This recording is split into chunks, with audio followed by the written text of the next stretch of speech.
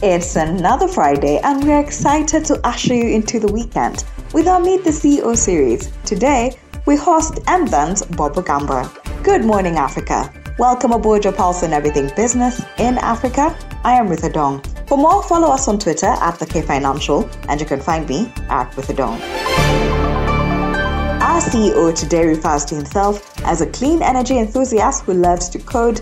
Meet Bob Rugambwa, CEO of MVEN. Bob Rugambwa is an entrepreneur, serial entrepreneur, if I can use that term, a computer scientist and a clean energy enthusiast. My background is in computer science. I love to build things. I love to code, and I want to use the skills that I have and build technologies that make the life of ordinary, everyday people simpler and more interesting and more convenient. What is MVEN? MVEN is a fintech. We incorporated in August of 2013 in Rwanda, and we started building financial technology platforms in the payment space, enabling merchants to receive payments digitally. We now run a platform for digital savings and loans, digitizing savings groups across the country. And now we've now combined all that into a single platform, a mobile app, as well as a USSD channel where people can make their payments as well as save either as individuals or in groups and borrow from one another while doing all this digitally. And of course, there are a number of other things that we're still building into the platform. So the goal, what MVEN is trying to do is make financial services very easily accessible, very affordable by leveraging technology. What was the need that brought MVEN into life? So the idea of MVEN started in 2013. I'd been exploring the mobile money space right from Uganda, Kenya, and Rwanda, and I'd been looking at the solutions. And one of the things that always bothered me was the lack of interoperability between the two platforms. So when we were starting out, we wanted to do a telco independent mobile wallet. So regardless of whether you're on Airtel or MTN or Tigo or whichever network you were using, you could be able to dial the same code and get the same wallet. So that meant that if you wanted to send money to someone on a different network, it would be straightforward, it would be easy. And then we'd have bill payments. So you'd be able to pay bills on either network without having to basically without changing the networks. Of course, at that time, the regulatory requirements for entry were way above what we could meet at the time, especially the capital requirement that was needed. And so at that time, we decided to start with the simpler things, or the things that we could meet the regulatory requirements for. So we started by helping merchants connect their platforms to, or their internal billing systems to mobile payment services, so that their clients would be able to pay them digitally. Of course, then the other biggest need, especially in the market that I was in, and that is Rwanda, is that we had very, very few services that were being paid for by mobile money, in as much as there were very many people that were using it. And so we started there and started helping merchants put their services on the mobile wallets so that their clients could make payments using the same. And over time, we've evolved as a platform, as a service provider. We went into digital savings and loans for village savings and loans associations. And that was around 2015, where we were working with coffee cooperatives, and we realized there was a big need for helping them very easily get access to credit or to liquidity while they were waiting for the payments from their coffee, whether it was out of season or while they were waiting for it to be sold. And That is where we evolved and started looking at products in digital savings and digital lending. We started digitizing savings groups because most of the coffee farmers were using savings groups as their banks or as their way of getting access to credit. And we felt if we can digitize their operations and link them to formal financial institutions, then they would have an easier time getting access to credit, getting the money that they needed to be able to do other businesses or to even meet their day-to-day needs without selling their products very cheaply so that they have the money they need for today rather than waiting and selling it at a better price in the future.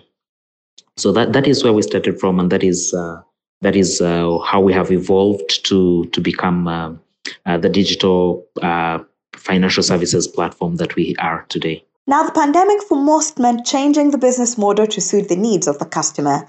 What has been MVen's journey during the pandemic? So 8 years in, it's been quite an interesting and hectic journey, if I can say. And yes, of course, like every other business, MVen was affected by the pandemic. When you look at our digital savings product, the rollout had to be halted, and we had to modify the way we were doing the rollout because now we couldn't hold physical meetings to do trainings for the end user as a result of COVID measures and the lockdowns that we had to go through. So we had to innovate and find new ways of working with what we had. So, for instance, we had to develop digital training guides as opposed to the physical meetings and the books that we were using to train the members of the VSLS. We had to do smaller group trainings once the lockdowns were lifted. So there's been a lot of evolution in how we deliver our products. And of course, also one of the other things that has happened as a result is we've had to rethink how users interact with our products and what new products we can create to be able to meet the market demand that has evolved as a result of the COVID pandemic, especially around merchant payments. So yeah, I would say that is how COVID has affected us and the product. So we are evolving a lot. We are designing products differently or building them differently to meet the needs of the market as it evolves. What does the future look like for the company? One of the changes that I would love to see in the industry is I'd love to see an evolution of regulation. When you look at the fintech space, actually the financial services space, it's been stuck for quite some time, and financial technology is beginning to make that change and evolve. But the problem is that regulation isn't changing as fast. So one of the key things that I would want to see is regulators and the mainstream financial institutions becoming agile in how they think, in how they develop regulation, in how they develop new products, because the market is evolving really, and it is important that the regulators and the main players evolve along with the market. They become more agile, they become more flexible. So for me, that is the key thing that I would want to see change in the industry. What are some of the industry changes you're hoping to see? One of the changes that I would love to see in the industry is I'd love to see an evolution of regulation. When you look at the fintech space, actually the financial services space, it's been stuck for quite some time, and financial technology is beginning to make that change and evolve. But the problem is that regulation isn't changing as fast. So one of the key things that I would want to see is regulators and the mainstream financial institutions becoming agile in how they think, in how they develop regulation, in how they develop new products, because the market is evolving really, and it is important that the regulators and the main players evolve along with the market. They become more agile, they become more flexible. So for me, that is the key thing that I would want to see change in the industry. And that was our CEO of the week, Bob Rugambwa, and what a story that has been. And a look at some of the stories making it into the podcast.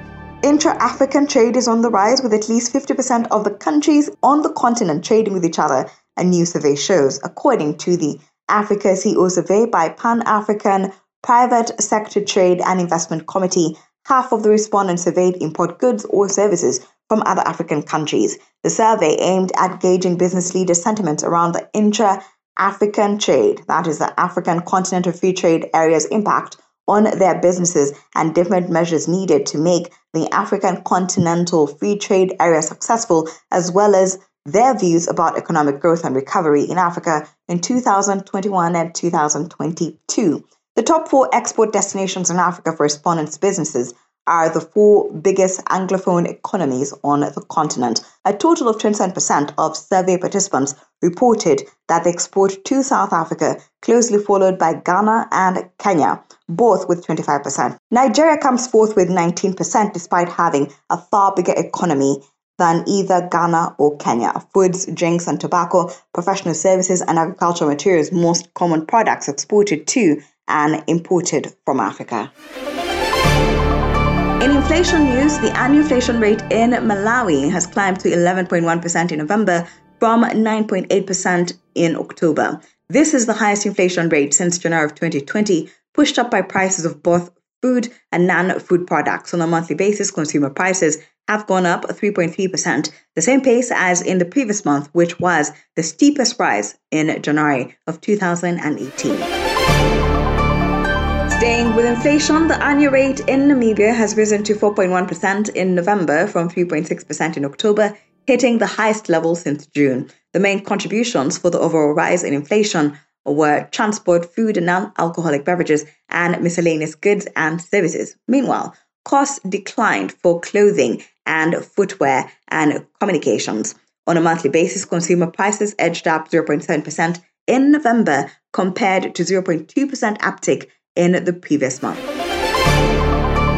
And a look at the markets. Chinese creditors have sued China Evergrande for more than $13 billion in the allegedly overdue payments, as domestic companies owed money by the embattled developer race against offshore bondholders to secure repayment. A Chinese court assigned to handle the civil lawsuits against Evergrande has accepted 367 cases with claims totaling to $13.2 billion, according to official records reviewed by the Financial Times. The claims were submitted between August 24th and December 9th, when the group was declared to be restricted default by Fitch Ratings. Analysts said the timing of the claims demonstrates that domestic creditors have lost confidence in the ability of Evergrande, the world's mostly highly leveraged developer, to pay off its debts well before the default declaration.